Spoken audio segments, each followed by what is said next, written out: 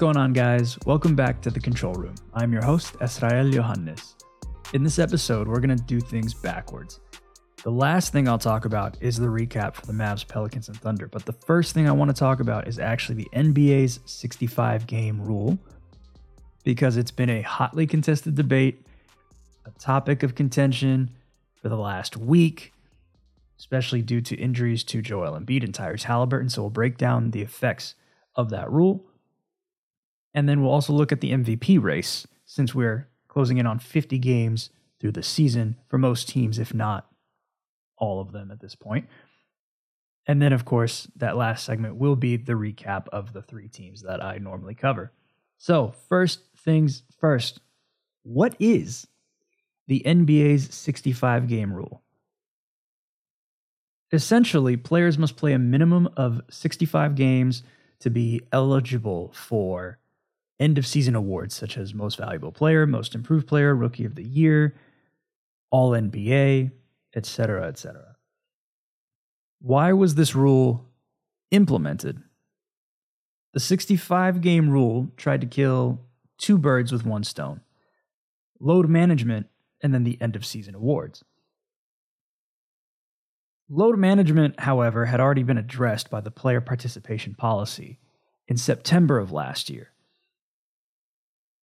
In layman's terms, it would fine teams if a player who's not on the injury report for a nationally televised game is suddenly a late scratch for something other than, let's say, somebody hurt their ankle in warmups, right? Outside of situations like that, normally a team would get fined if there were no underlying injury and then the player just ended up resting and we didn't know about it. Now, there's more to this player participation policy. It replaced the player resting policy, which was implemented 6 seasons ago ahead of the 2017-2018 season. And it's primarily targeting star players, and how this rule defines a star player is a player who, quote, in any of the prior 3 seasons was selected to an All-NBA team or an All-NBA All-Star team. So marquee players, the players that fans spend their hard-earned money for, right? So according to this NBA official release, under the policy, unless a team demonstrates an approved reason for a star player not to participate in a game, then, among other things, the team must manage its roster to ensure that no more than one star player is unavailable for the same game, ensure that star players are available for all national television and NBA in-season tournament games, maintain a balance between the number of one-game absences for a star player in home and road games, refrain from any long-term, quote, shutdowns in which a star player stops playing games, and if resting a healthy player, ensure that the player is present at the games and visible to fans.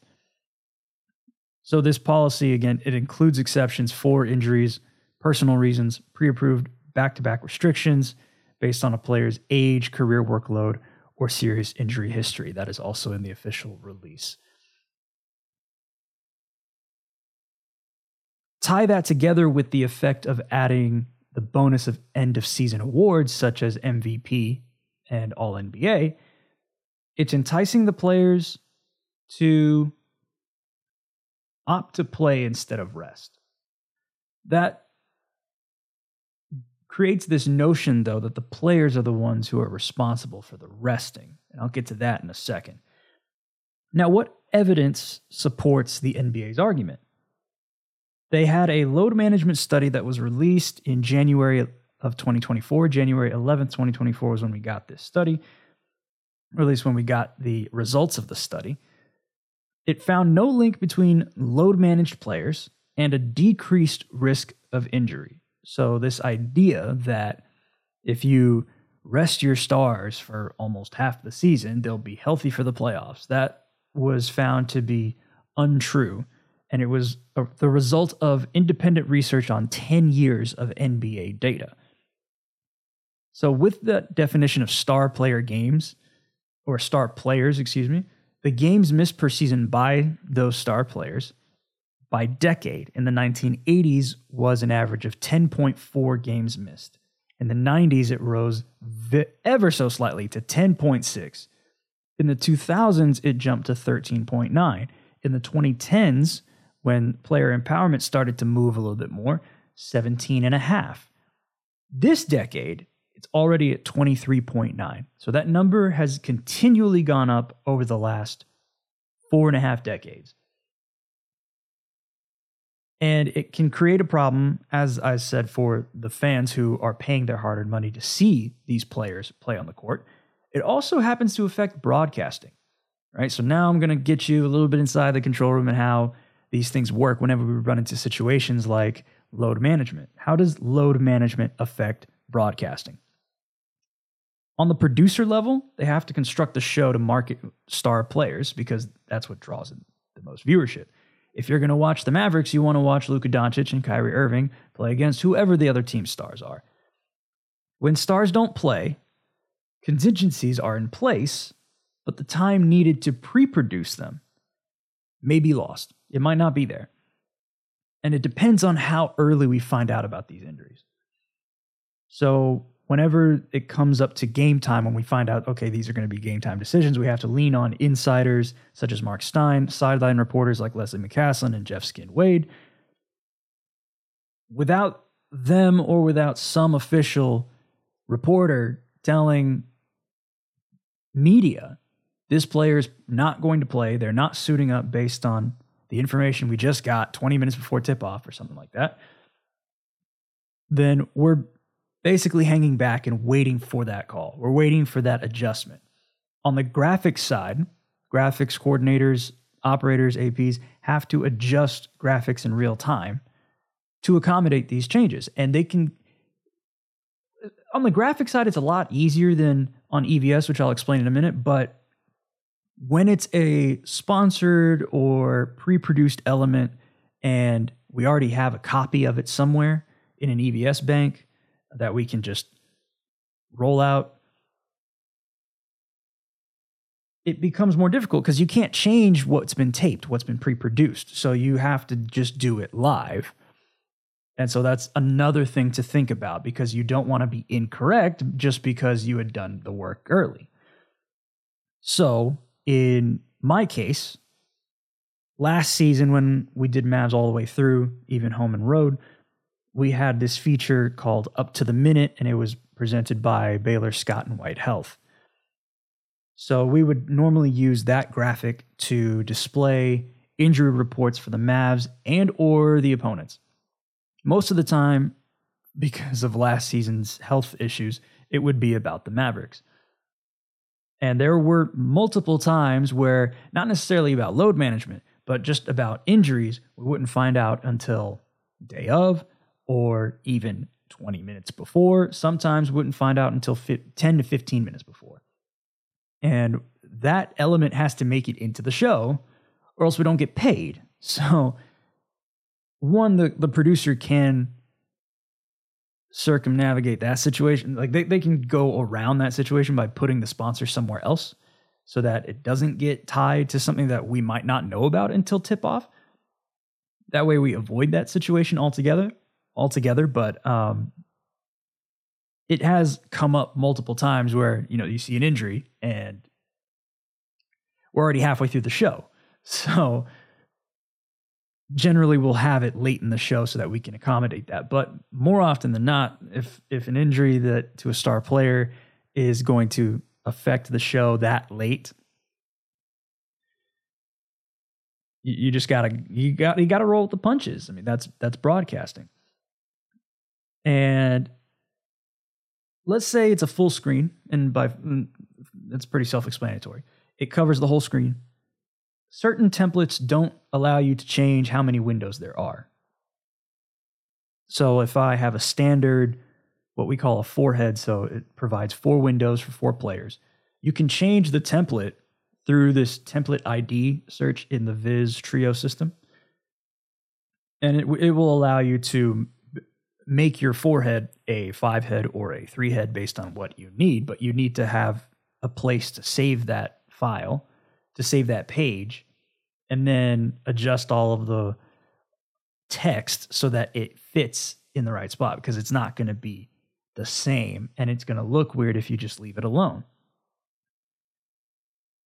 To avoid doing that, you can just make another version of it. Sometimes I do that for New Orleans, where we have a possibility that one player from both teams may not play, and so I'll just make multiple versions of it so I don't have to deal with all of the catch-up of trying to figure out who's playing and who's not. Sometimes it doesn't work out that way. So you just have to, again, roll with the punches and figure out who's in, who's out as soon as you can. And then if it's sponsored, get it out there. If it's not, you just leave it up to the reporter at that point.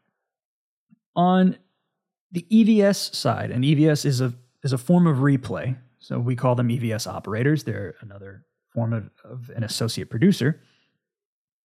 They have to change up packages such as the rollout to accommodate these changes, right? So if you have Kyrie Irving or Zion Williamson and one or both of them are hurt, you can't use them in the rollout without the audience being like, wait a second, they're not playing. You just told us they're not playing. Or we just heard from the reporter they're not playing. Why are they there? Sometimes if it's so late in the show, you kind of don't have, you may not have a choice, but most if not every time, the producers and the EVS operators are going to be prepared for that situation. They'll have a backup file just in case. It just means that they have to make two of them. It's not the end of the world, but they have to make two of them rather than one. And normally the rollout can be pre-produced with a graphic. So if there is one with a graphic, we have to pre-produce both versions of it. And so it adds to the pre-production time, cuts into lunch, dinner, whatever time it is. So there's a lot that goes into it planning-wise, so that when you execute, it's seamless. It doesn't hurt the show. It doesn't throw a wrench in your plans. But if it were load management, right? Everything I've talked about up until this point is about injuries. If it's load management and we're finding out, halfway through our day, by the way, this player is resting just to rest.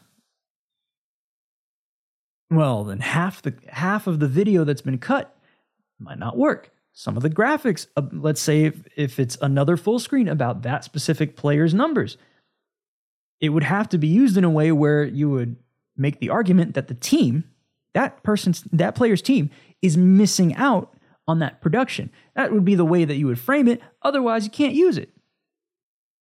And then you'd have to look at the other players and say, okay, who's going to step up? Like you basically have to think on the fly. On top of that, right, that's the broadcasting side from the control room. When you're a viewer, the viewership goes down. Let's say you watch two marquee teams and then all of their stars just don't play. Are you going to watch that game? Realistically, no. You have better things to do with your time. Although it might be a great game, you won't be watching for the superstars because they're not playing. And so that lower viewership can hurt the revenue of the networks, whether they're national or local. So this 65-game rule, has been, the point of it was, again, to entice players to play and to address the load management situation that had started happening in the mid-2010s and even later with all of the contract disputes and so on and so forth. But to me, the number 65 causes a big problem. More so than other people in the media, more so than fans all across America and the world. And I'll do my best to explain why I feel this way. Right? So the first point about this specific number being the threshold for certain parameters, certain awards that can affect contracts and legacies and all that, right? The first point is that it creates objectivity for subjective awards that are voted on by media. right? So for MVP, you're going to have media members. I think it's 100 media members who vote with first, second, third place, so on, with 5 votes as to, well, each one of them has one, and they list their specific players in order as to who would win the MVP and who they would have at second and third and all that. It's a subjective award. We didn't need the 65 game number to determine whether or not a player was worthy of the MVP. Generally, if you did not play in that many games, you weren't going to win anyway, because somebody else who's having a similarly great season but played more games will end up getting the award over you. So having a strict threshold, an arbitrary threshold, loses the nuance of the subjectivity. You no longer leave it into the minds of the voters. Instead, they're looking at it like, okay, this person can't be voted in because they don't have 65 games. Well, what if they had a great season, the greatest season we've ever seen, and the person in second isn't even close, and the guy in first place has played 64 games? What is so special about that 18th game that was missed? Or the 18th game that the second player did not miss? Right? Like, where's the fringe?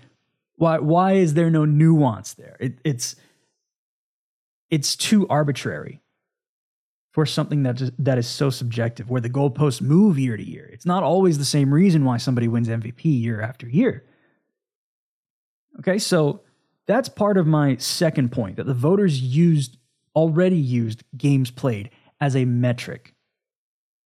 What affects the games that are played and the games that are missed obviously would be because of injuries, but injuries not only play a factor,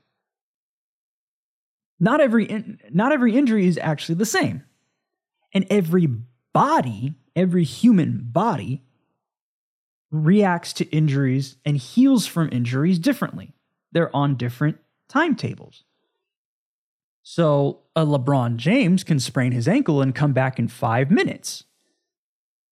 Joel Embiid may sprain an ankle and have to come back in a week and a half. It just depends on the body. So let's look at this MVP case for Joel Embiid, right? Because this hard threshold is, at least for Embiid, he's already getting to the point where he's not going to be eligible regardless of the rule. But the person that we will talk about after him, Tyrese Halliburton, is the one who I think is getting the shortest end of the stick here. So in Joel Embiid's case for MVP, he'll most likely be ineligible for the award. And let's say, okay, he's got the meniscus tear right now. He gets surgery and he misses 27 games. When was the last time we saw an MVP miss 27 games?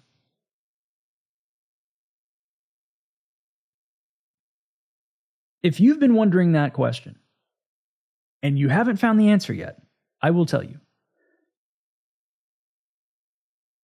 The only NBA MVP to play fewer than 65 games in an 82-game season, so non-shortened, full 82-game season, is Bill Walton in 1978. Every other MVP has played 71 games in a non-shortened season until Joel Embiid won with 66 games played last year. And by the way, if you're wondering, because I know there are some people out there who are, the 65-game rule had already been ratified before Joel Embiid even won the MVP. So it's not like they saw Joel's number at 66 and they said, okay, we'll make it 65. That's not how it happened. They put 65 in. It was part of negotiations. It was ratified. The season concluded. And by the second round, Joel Embiid won MVP. through 66 games. That was the order of the timeline.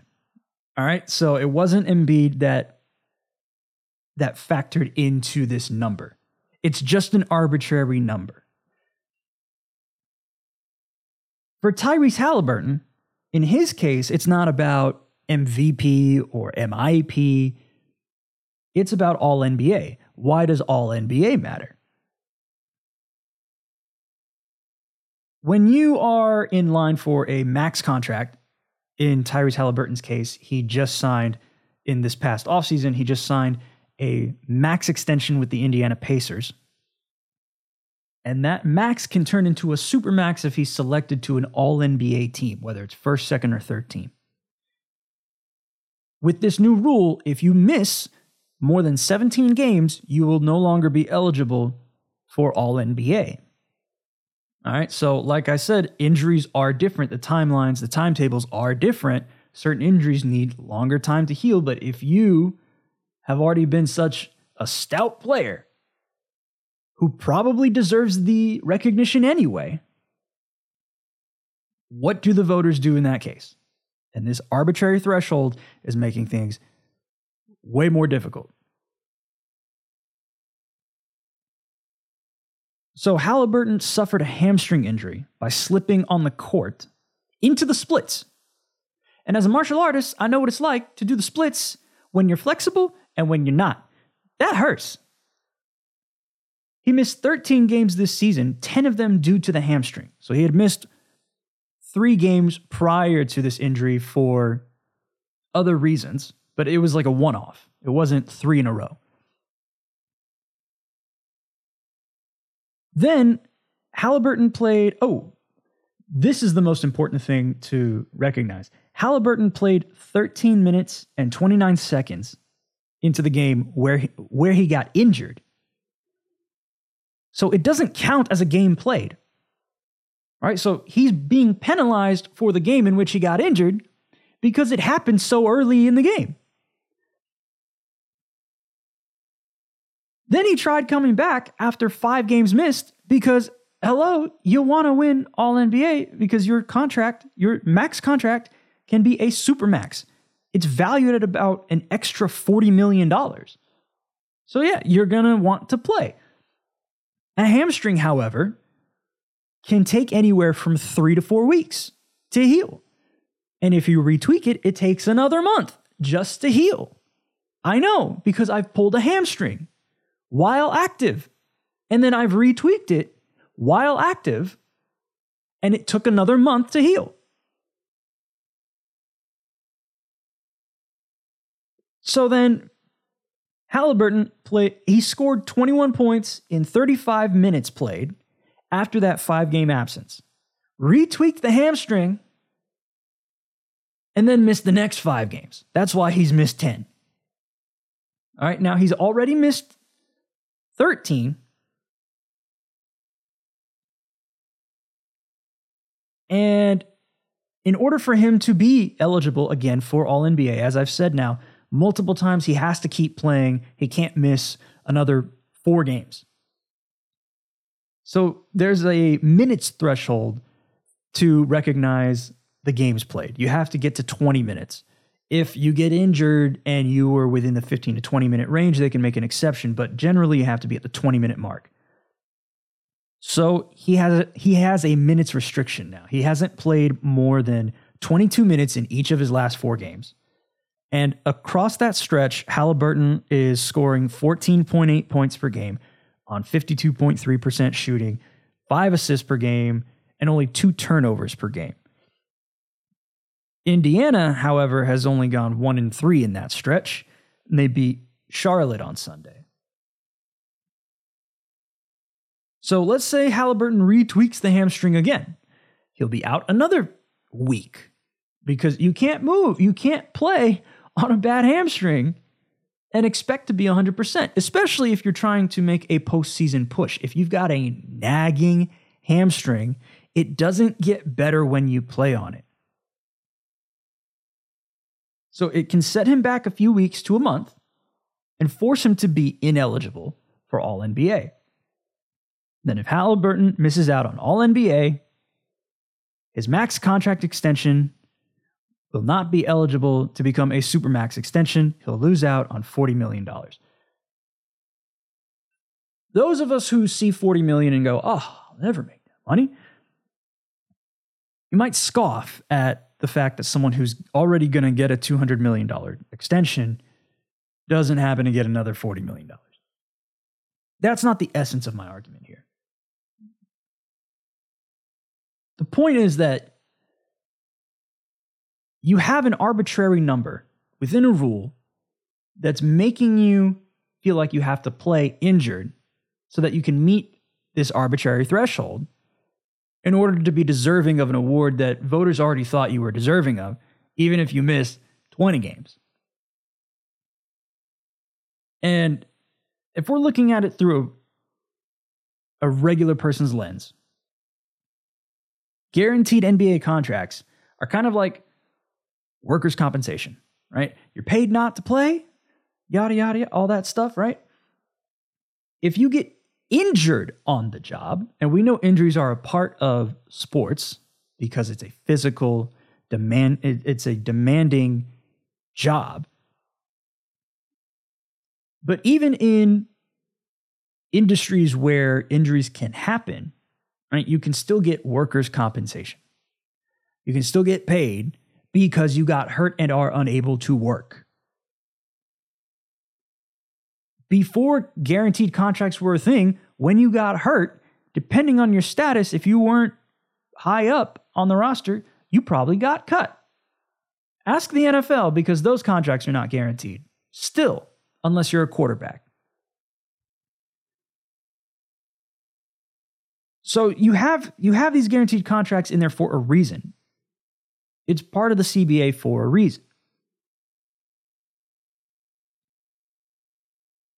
But it's not like the players, and this is going to be my third point, it's not like the players are going to miss the games just to miss games. That to me, I think that notion bothers me, but I'm the type of person to attend as much as possible, right? To put in as much effort as possible. And so, yeah, there may be a couple of guys out there who's like, you know what, I'll probably sit out this game. But way, way, way more often than not, and based on what athletes have said, these decisions where they sit come from team medical staffs. They don't come from the player, unless the player is saying, I don't feel ready to go, such as Kawhi Leonard with his quad. And that is a whole different situation. So if the team is determining when a player sits or plays, why is the player getting penalized for a team decision? That to me is what doesn't make sense, right? That's part of everything that doesn't make sense with this rule. So if, let's say a team determines that a player has to sit because of injury for some reason, and then the player misses that threshold, according to the 65-game rule, the player can file a grievance. First of all, grievances are awkward, especially when you want to remain with the franchise for a long period of time. But why does it have to be that bureaucratic when the issue was not about missing 17 versus 18 games? Right? Like, it doesn't have to be, oh, you missed 18 games, therefore you're ineligible. I only missed that 18th game because you told me to sit based on an injury, but I wanted to play. If that happens so late in the season, I mean, we find out about a lot of the end of season awards within that first round of the playoffs. So there's not much time for that grievance to be heard. It's just a longer process and a less efficient. It's really not efficient at all. It's an inefficient process for something that could have been avoided, but we went with an arbitrary threshold. So players that want to win these awards may come back too soon, like Halliburton, and not be effective. Or they can risk serious injury again, like Joel Embiid, and not be healthy for the playoffs. And media everywhere keeps saying what matters most is the playoffs. So if I hear in April and in May, you didn't get it done in the playoffs, you weren't healthy in the playoffs, these things happen in the playoffs, and it was because of a nagging injury from the regular season, we're going to have a big problem. We are going to have a big problem. You can't have somebody risking injury for certain awards for, let's say, this Supermax contract. It's not like he can be eligible for the Supermax as the contract is happening. Halliburton, I'm talking about. Once he's already in the contract, that's it. It can't be turned into a Supermax. So this is the only season that he can make it eligible for a Supermax. If he stays out there too long, hurts his hamstring again, misses more games, becomes ineligible, and then is on a max contract instead of a Supermax, and then Indiana makes the playoffs, and he's still ineffective because he has a hamstring injury that hasn't been healed fully because he was trying to play on it to satisfy the Supermax extension. The question will then be, Tyrese Halliburton, why didn't you get your team through the playoffs? That's the reason why. That's the reason why. And then he'll miss more games, and as a marquee star, you're going to have a situation where you're like, he's not available to play. Yeah. Whose fault is that now? Like, I can see where the players are griping with it. I can see how fans are griping about it. I can see how the media is griping about it. It's a multifaceted problem. But putting an arbitrary number is not the answer. Not in my opinion. We'll probably have this discussion way more often than we should. But for now, I'll leave it there. And let's transition to the MVP debate. The reason why? I want to understand why Luka is in 6th. That doesn't seem right to me either. That's coming up next.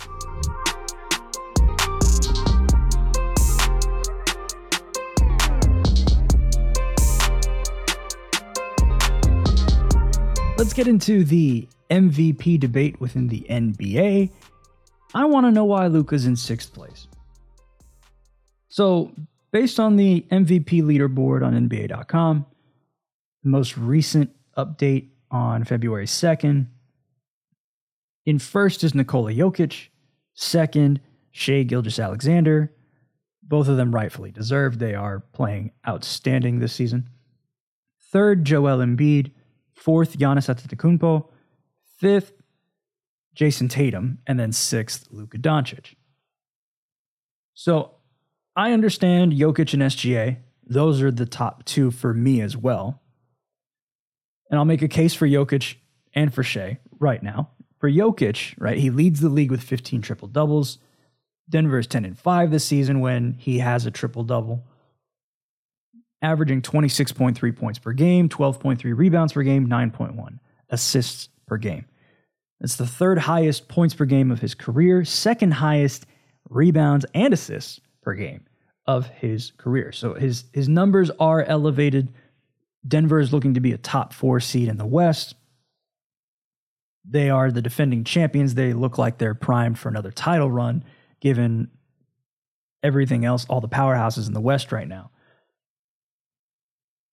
He's just playing at an elevated level where you thought he couldn't get better, and then he just happens to get better every single year. It's nonstop. He's very efficient from the floor. He's outstanding, right? When he needs to hit a three, he can do that too. But the way that he's dissecting defenses, using all the eyes around his head to make these sick passes we've never seen made from a center, he's going to be in that top 3 all the time. He's one of those dudes, right? Now, coming up on his heels is Shai Gilgeous-Alexander, and he has a strong case too. He's the best player on the best and one of the most surprising teams in the West. However, in my opinion, he does more for the Thunder than, let's say, the guy in 5th place, Jason Tatum, does for the Celtics. Now, both of those two guys are the guys for those teams, right? The Those two are their superstars. Both teams are stacked. However, Boston gets more out of the supporting cast, whether or not Jason Tatum is on the floor. Definitely while he's on the floor, but they can succeed even if he's gone down for some reason or he's not playing for some reason, right? Shai Gilgeous-Alexander, on the other hand, the Thunder have learned how to play without him, but the offense is predicated on his ability to drive, his ability to collapse defenses. Defenses plan for him. With Boston, you have to plan for everybody. For SGA, he also has the most 30-point games this season with 37. The next most is Luka with 32. And as I'm recording this, they're currently playing Philadelphia. It's a blowout, and he didn't have 20 points last I checked, but he's probably not going to get to 30. Even if he does, he's still at least 4 games behind Shai Gilgeous-Alexander. SGA has been playing at an MVP level all season long. It's just taken a while for people to notice, and because of the Thunder's rise to the top of the Western Conference, now we're starting to see, okay, SGA is not only the best player on the best team in the West, he's one of the most impactful players across the entire NBA. So for him, that's what elevates him into the top 3. Joel Embiid, currently he's 3 because of the technicality that you could be eligible for MVP as long as you haven't missed 17 games. However, this left meniscus tear that now requires surgery is probably going to keep him out and under that threshold, and so he won't be on this list in a few weeks' time. So by process of elimination, no need to really worry about whether or not we talk about Joel Embiid. And let's say that, again, that 65-game rule was not there. If he only ends up playing 50 games, he wouldn't have gotten MVP anyway, not with the seasons that Jokic and SGA are having. Giannis is also pretty high up on this leaderboard. Of course, the Bucks ride or die with Giannis. However, there's so much, just like with Boston, there's so much power with Damian Lillard, Brook Lopez, Bobby Portis, Chris Middleton. And that team, of course, they've been trying to figure out their flow defensively. They've had to go through a head coaching change. But Giannis has been playing at an MVP level since he started winning the MVP. I don't think his case supersedes that of Joker or SGA or this season's Luka Doncic. The reason why I bring up Luka Doncic in this case, yes, everyone is going to love to say, oh, they're the 8th seed in the West. That's true. They're 26-23 through 49 games. After this blowout against Philadelphia, they'll probably be 27-23 through 50 games. He's second in scoring at 34.8 points per game, behind Joel Embiid's 35.3. Right? So the scoring title is at a different threshold when it comes to games played than the end of season award for MVP, right? Because you've already got that season qualifier that's in place all season long, and so you can find yourself ineligible pretty early on, but then if you play in enough games, you'll be eligible again. So it may come into a point where Embiid actually isn't eligible at all to win the scoring title, which would be a shame for him scoring as many points as he has, considering he's already won the last 2 scoring titles. But Luka has been scoring more and more and more points per game like crazy. 34.8 is not even first place. Just because he's in second doesn't mean we can't marvel at the fact that he's scoring at a clip that we don't see very often.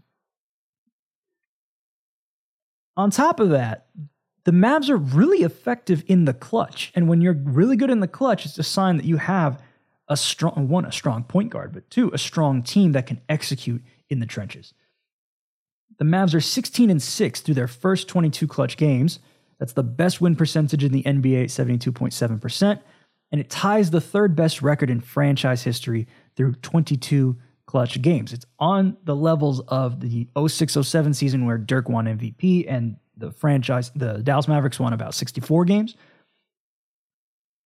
And the 05-06 season where they went to the NBA Finals and lost to the Miami Heat in 6.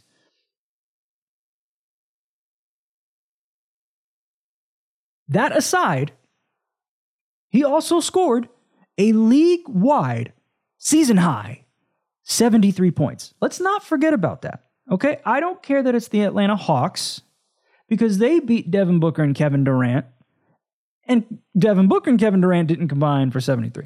Like, on top of that, the Hawks actually beat the Suns. So it's not like the Hawks can't play defense. It's just that Luka shot the ball so well. He shot 25 of 33, just in case you forgot. 8 of 13 from 3, just in case you forgot. He shot at such an efficient clip that it did not matter what you tried to do to him. He broke you down, and although I will put it on the Hawks, they should have double-teamed him earlier. That's when they had a bit more of a chance. Didn't matter. It was one of those games where it was at 148-143 at the end of regulation. We just saw a double overtime game on Sunday, not even crack 140. All right, so the ball was just getting through the basket. Sometimes players are hot. Let's not use lack of defense as a reason that Luka scored 73. He scored 73. All right? That was the most since Kobe Bryant in 2006. He leads the league with 58 points created per game entering the Monday games on February 5th. According to StatMuse, he also has the most points per game without accounting for free throws this season. Right? So if you take all the free throws made per game away from the players, the top scoring players, who is at the very top anyway? It's still Luka Doncic. So he's getting his points from field goal attempts. And then on Sport Radar, I went to look at these numbers specifically. He has the third most total points via field goal attempts this season behind Giannis and SGA with 1,123 total points via field goal attempts. Because he missed 7 or 8 more games, depending on who you compare him to between Giannis and SGA, his points per game in this very specific category is higher. He also has the third most triple-doubles this season with 9. Jokic and Sabonis lead with 15 and 14, respectively. Then, because we were talking about, the Mavs are in the 8th spot, well, all right, let's say they move up to the top 6. Here's some precedents for you. When Nikola Jokic won MVP without Jamal Murray and Michael Porter Jr., Jamal Murray was out with the ACL tear. Michael Porter Jr. had missed considerable amount of time. This was in 2021. The Nuggets finished in 6th place in the West with their record being 48-34. Now, 6th in the West might require a little bit less, might require a little bit more. Just depends. It remains to be seen what record is necessary to be in the top 6. But if the Mavs can be in the top 6, where's the argument against Luka's season? Considering all of the injuries that the Mavericks have had, they have the most starting lineups utilized this season. And it's not even close who's in second. So for all the Mavs injuries that Luka has had to accommodate, including his own, he's having the season that he's having. I think it's disrespectful to have him at 6th. It's too early to be putting him that low,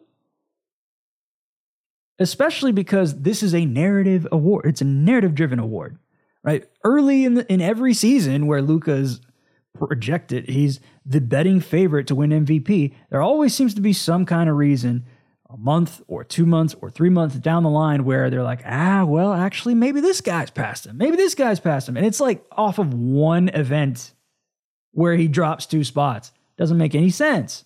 It happens year after year after year. It's not consistent. So what is consistent is that if you drop him so low this early, no one's going to think about him in the top 3 by the end of the season. So I'm making the case now to get it in people's heads. Luka's deserving of at least an MVP finalist spot. Like, he should be in the top 3 without question. All right.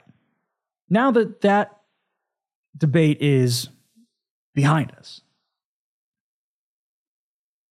one thing I want to shine a light on are the All-Star Reserves, is the All-Star Reserves for the NBA. So let's take a look at the Eastern Conference Reserves first.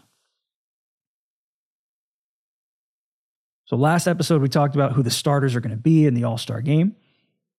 The reserves in the East are Bam Adebayo, Paolo Banchero, Jaylen Brown, Jalen Brunson, Tyrese Maxey, Donovan Mitchell, and Julius Randle.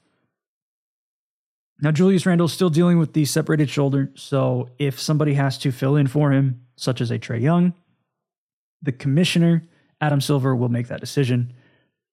And the same thing will apply to the West side if somebody goes down with an injury. On the West side, the Western Conference Reserves are Devin Booker, Stephen Curry, Anthony Davis, Anthony Edwards, Paul George, Kawhi Leonard, and Karl Anthony Towns. So congratulations to all those guys. It's East versus West. For the first time in a little while, we've been doing the blacktop pickup style for a few years. This is part of the change that was negotiated. So it'll be, I guess, interesting to see how this will play out, because previous East-West matchups didn't really turn into anything. You just, the players have to want to make it exciting all game long and not just the fourth quarter. Not have it be a layup line. Actually play some defense. Yeah, don't get hurt, but put a little more effort into it. We'll see what happens when that game comes about. That will be Sunday, February 18th, 1 week after the Super Bowl, at 8 p.m. Eastern on TNT. So mark your calendars, everybody. All right? That's it for this segment. We got another thing to talk about, because we haven't recapped anything that's gone on in the past week for the 3 teams that we cover. We're going to transition to the Week 15 recap for the Mavs, Pelicans, and the Thunder, and take a look at some upcoming matchups.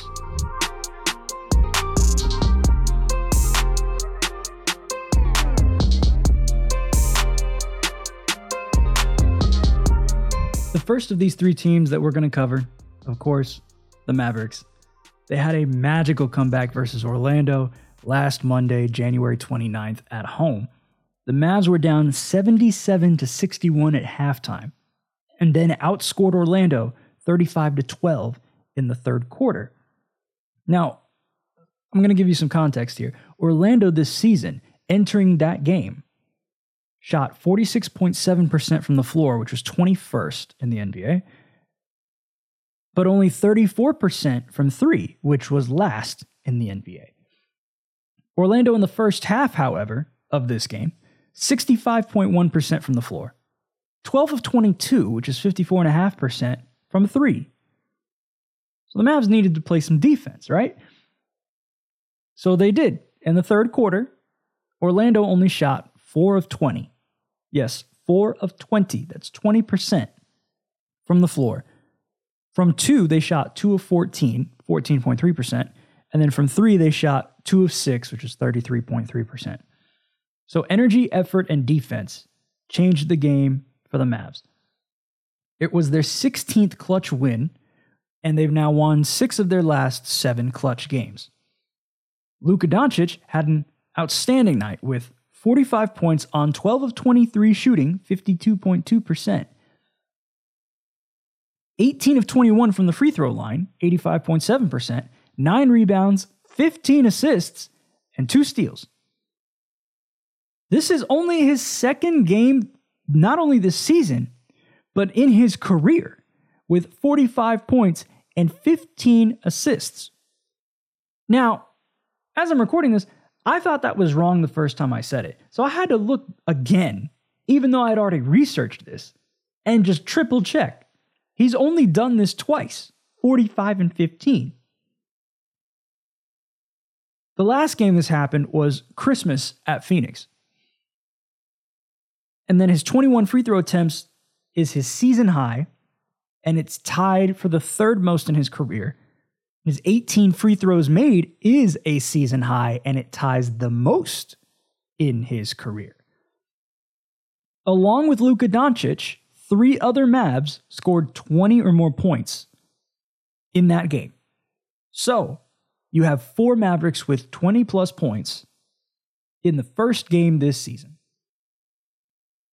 The Mavericks all time are 28 and 5 when 4 or more players score 20 plus points. It doesn't happen very often, all right? So it's an exciting thing.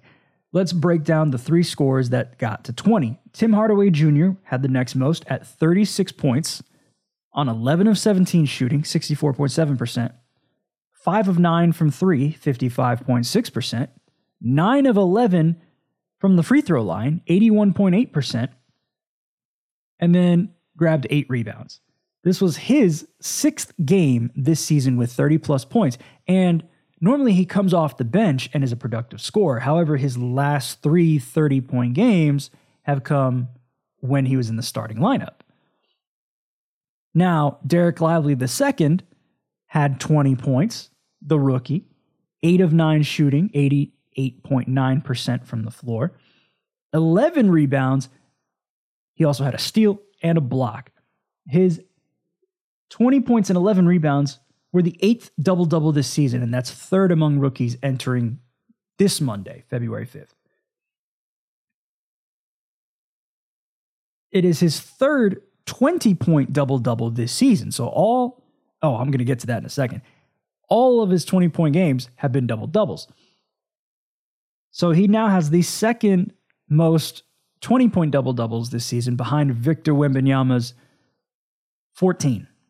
That's a lot, all right? And speaking of 3 games with 20 points, he now has tied Dirk Nowitzki and 5 others in the Mavericks franchise for 15th most 20-point games by a Mavs rookie with 3 games of 20. So he's just starting to crack up the leaderboard. The more that he plays, he did not play in Philadelphia, and he won't play in Brooklyn. But let's say he gets another couple of games at 20 points, right? He's going to climb up that leaderboard like Jaden Hardy did last year and finish tied with Jason Kidd. So it's promising to see that from such a young rookie, even when he broke his nose in this game. All right, but he stayed in there. He gutted it out. They got the win. That block that I mentioned was his 50th block this season. That's the 3rd most among rookies behind Victor Wembanyama and Chet Holmgren. The rookie from last year that I mentioned, Jaden Hardy, 2nd season this year, scored a season-high 20 points on 8 of 9 shooting as well, 88.9%, 4 of 5, 80% from 3. 7 assists, 1 steal, and 1 block. All right, so a little bit more of a breakdown for Jaden Hardy. Hardy and Doncic combined for 22 of the 27 Mavericks assists. All right, so outside of those 2, everyone else had 5. They were the facilitators of this offense. Hardy and Lively II recorded the only 2 Mavs blocks in this game.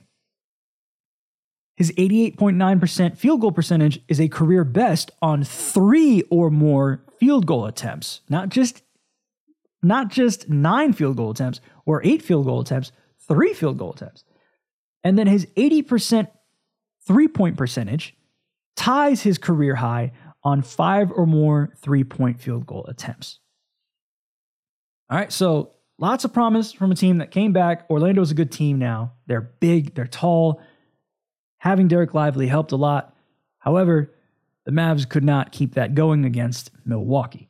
So Saturday, February 5th versus the Bucks, this is the second game that I'm going to break down. Mainly because the Minnesota game, you had no Luka, no Kyrie, no Derek Lively II. It's very difficult to diagnose a team when you don't have 3 of your best players. But Saturday, February 5th versus the Bucks, In the first quarter, the Mavs outscored the Bucks 44-20. 44-20, all right? 44 first quarter points ties the third most in any quarter this season. It ties the most in any first quarter this season. But for the rest of the game, the Bucks outscored the Mavericks 40-21 in the second quarter and 69-52 in the second half. So that 24-point lead after the first quarter is the largest lead through one quarter given up by Dallas in the play-by-play era. That's since 1996-97. It ties the third largest in the NBA since 96-97.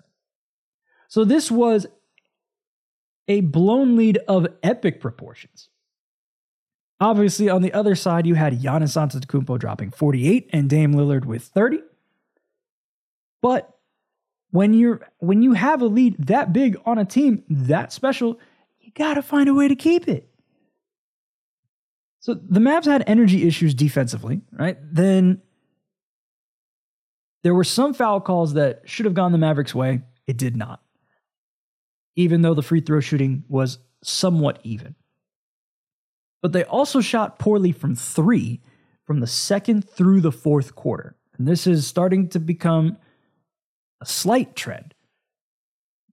In the first quarter, the Mavs shot 9 of 14 from three, which is 64.3%. But from the second through the fourth quarters, they shot 7 of 25, which was 28%. And this issue where you're hot in the first and then you want to keep it going and it's suddenly ice cold and you can't ever get it back. The same thing happened in the Phoenix game, and it frustrated Luka so much that we went through all that stuff we went through before that 73-point game in Atlanta. On top of that, what made it worse was that the Mavs are one of the best teams at hanging on to the ball. They hold on to the ball very well. They don't turn it over very much. But in this game, it was impossible, right? They had a season high 21 turnovers. Luka tied his career high with 9 of those turnovers. And then they allowed 25 Milwaukee points off of those 21 Dallas turnovers. That was the third most this season by a Mavericks opponent. So lots of issues to clean up, which as of right now, they did, because I can update you that the Mavericks beat the 76ers. Obviously, they did not have Joel Embiid, but Tyrese Maxey did play in that game. That final score was 118-102. So they have now played Philly. They're going to play Brooklyn and the New York Knicks throughout this week. We'll go through that schedule at the end of this segment. A positive note I want to leave this game and the Mavs off of. Luka's 39th career 40-plus point game came in this Bucks game. And that was his 10th this season. It's now his 27th double-double of the season. And to get that double-double, he had 40 points and 11 assists. This is also the 5th game this season with 40 points and 10 assists. So lots of production from Luka. Just frustrating that it didn't come out with a win. This time around, though, they're going to try to hopefully win 3 straight up in that Northeast area. It's going to be difficult with New York looming and their defense, but the Mavs are already off to a good start by taking care of Philadelphia. Let's look at the Pelicans of New Orleans. Currently, they're bludgeoning Toronto, so I'm not even going to look at that right now. But I want to talk about their game on Friday, February 2nd against San Antonio. And yes, I know San Antonio is not good. However, the Pelicans have been awful in close games. In games decided by 3 or less, they were 0-6 entering this game. They were down 65-58 at halftime, and somehow that's what caused me to start watching it. But they ended up winning by 1, something they haven't done all season. All right, so this is their first win this year in games decided by 3 points or less. Right? Previously 0-6, now 1-6. So the final minute of the fourth quarter was a back and forth affair, right? Wemby blocks Zion's layup, CJ McCollum blocks Trey Jones, gets his own rebound, and then CJ fouls Trey Jones. So then Jones hits the 2 free throws, and the Spurs are up by 3. Zion dunks off of a Brandon Ingram assist. So now the game is 113-112. Trey Jones takes the ball, misses a layup with 12 seconds to go. Wemby grabs the offensive rebound. And as he's going up, Brandon Ingram comes out of nowhere and smacks that ball into the glass, right into Jose Alvarado's hands, who passes it up to Zion Williamson on the break for a layup that's high off the glass when he's got 3 other Spurs around him. Wemby coming from his backside, trying to block the ball, doesn't get to the ball in time, and it's suddenly 114-113 New Orleans. Right? That epic stretch of the final minute alone, whew, man, that was a doozy. All right, so then, of course, out of the timeout, San Antonio gives the ball to Devin Vassell, who'd been shooting well all game long. He misses the 3-pointer out of the timeout, and that's the end of the game. Whew, okay, so let's look at some numbers. The Pelicans scored 24 points off of 18 San Antonio turnovers, which is now tied for the 5th most this season, the 24 points off turnovers. Zion Williamson had a great game against the Spurs, 33 points on 12 of 21 shooting, 57.1%. From the free throw line, although his percentage is kind of low, he's been getting to the free throw line a little bit more. He's shooting 9 of 13 in this game, 69.2%. He recorded 8 rebounds, 4 assists, 1 steal, and 1 block. So he was ultra aggressive in this game and utilized his abilities to their fullest capability. This was his 6th 30-point game this season. I expect to see more for the Pelicans to have success, although this offense has been structured in a way where they don't have to rely on him as much. But when you need him, you have to use him. So to know that that's there is good, even against the Spurs team that had the lead for a while. On top of that, New Orleans was still sharing the ball. So in this game, they had 29 assists, and this season, they are 16-3 when they have 29 or more assists in a game. The fact that they have 19 games played with 29 assists is remarkable. But for Zion to be that aggressive and for the ball to still be moving means that, and of course, with the nature of this win, being a close win, the Pelicans are now learning how to win in multiple situations, and you're going to need that for the playoffs. Speaking of a team in the playoffs, let's look at Oklahoma City, because what I saw was one of the most improbable things I had seen in a while. They pulled off an epic comeback and stunned Toronto in double overtime. Now, I'll tell you how we got there, okay? So this is Sunday, February 4th. J-Dub is still unavailable with his ankle injury. OKC was down by as many as 23 in the second half. But they came back with a strong surge in the third quarter. This was the largest comeback for OKC this season, and it ties the 5th largest comeback in Thunder history since 2008-2009. Their 3-point shooting in the first half versus the rest of the game tells a lot of this story because they shot heavily from 3. In the first half, they shot 7 of 25, which was 28% from 3. And then for the rest of the game, they shot 16 of 38, which is 42%. Right? That's closer to their average than the 28% that they were shooting in that first half, and what contributed to them having such issues offensively. Overall, they shot 23 of 63, 36.5% from 3.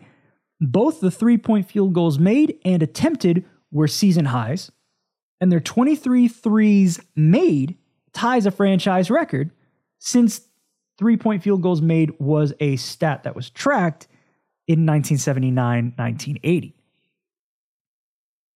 And then in the post-game press conference, I listened to Coach Mark Daigneault talk about how Toronto was throwing different defensive looks at Shea, at SGA, and it threw off the Thunder's rhythm, right? But the composure of the team to kind of work through how to break down that defense, the patience amongst the coaching staff and the players allowed them to really break through in the second half.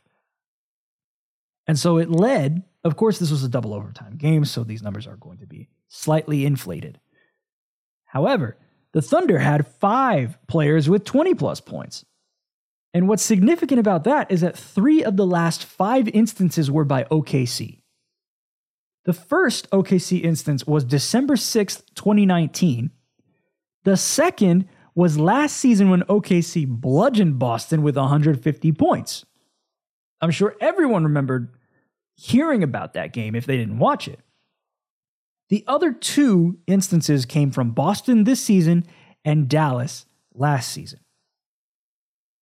Since 1993-1994, only 6 instances have been recorded, with the first of those being March 2004 by Atlanta. So between 2004 and 2019, there hadn't been any until OKC ripped off 3 out of 5. All time, NBA teams are 50-7 with 5 20-point scores, and no team in the NBA has ever had 6. So a lot of significance there with how the Thunder operate. They're an outstanding team, right? They're one of the best in the West for a reason. A 23-point lead was nothing for them. Went to double overtime, won the game. Of course, it was at home, so they had that raucous Thunder crowd behind them.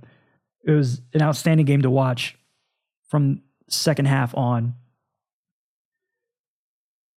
So that's fun to look at, and we're going to take a look at what the Thunder do, of course, as well as the Mavs and the Pelicans do throughout the week in the next episode.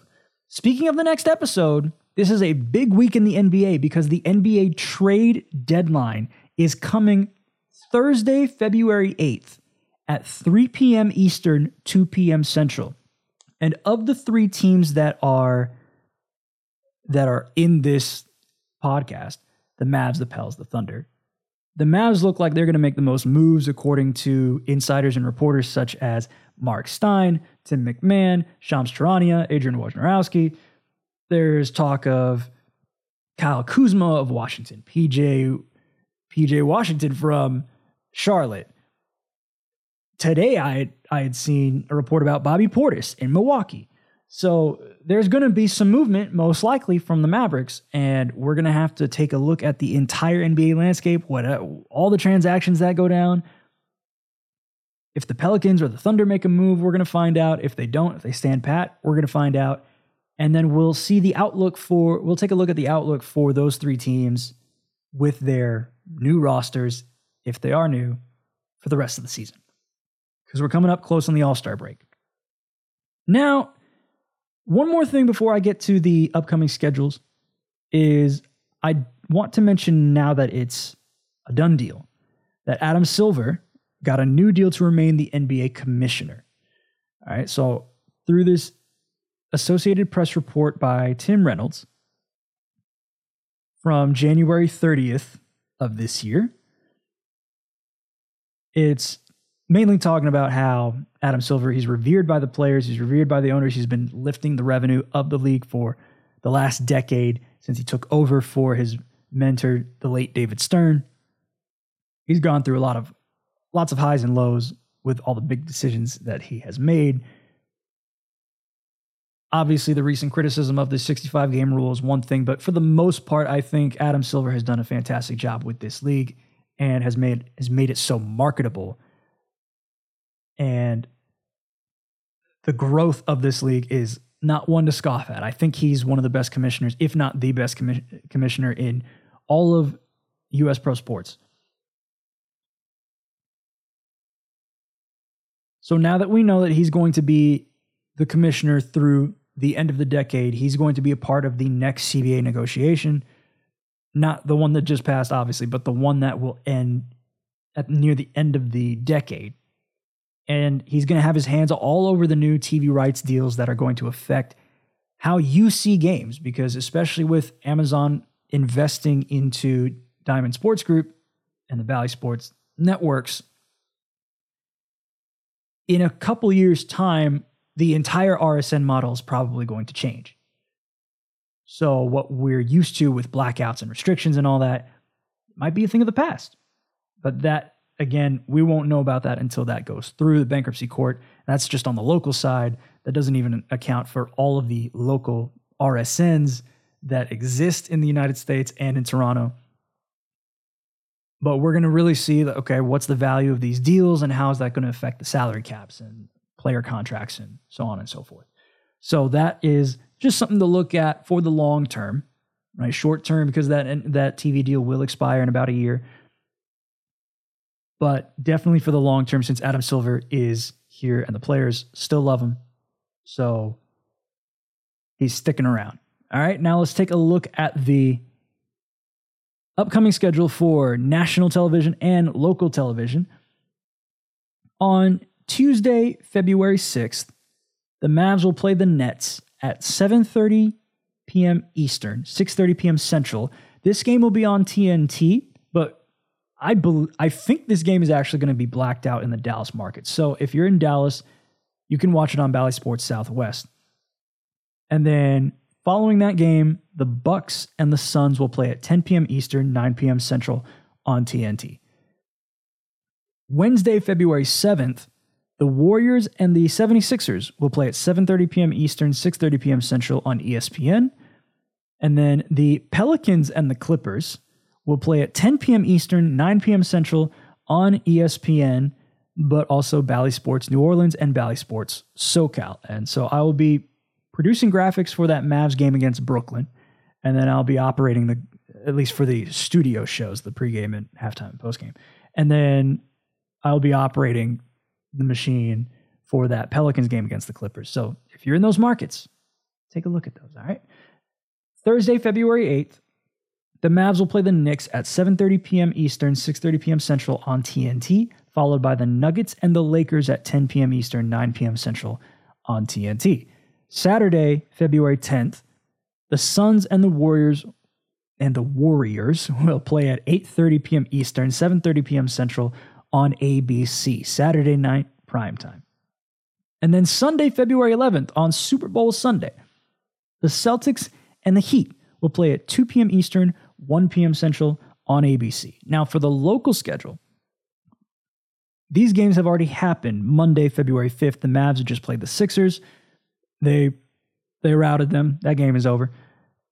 The Raptors and the Pelicans are almost finished as well. They just played Monday, February 5th.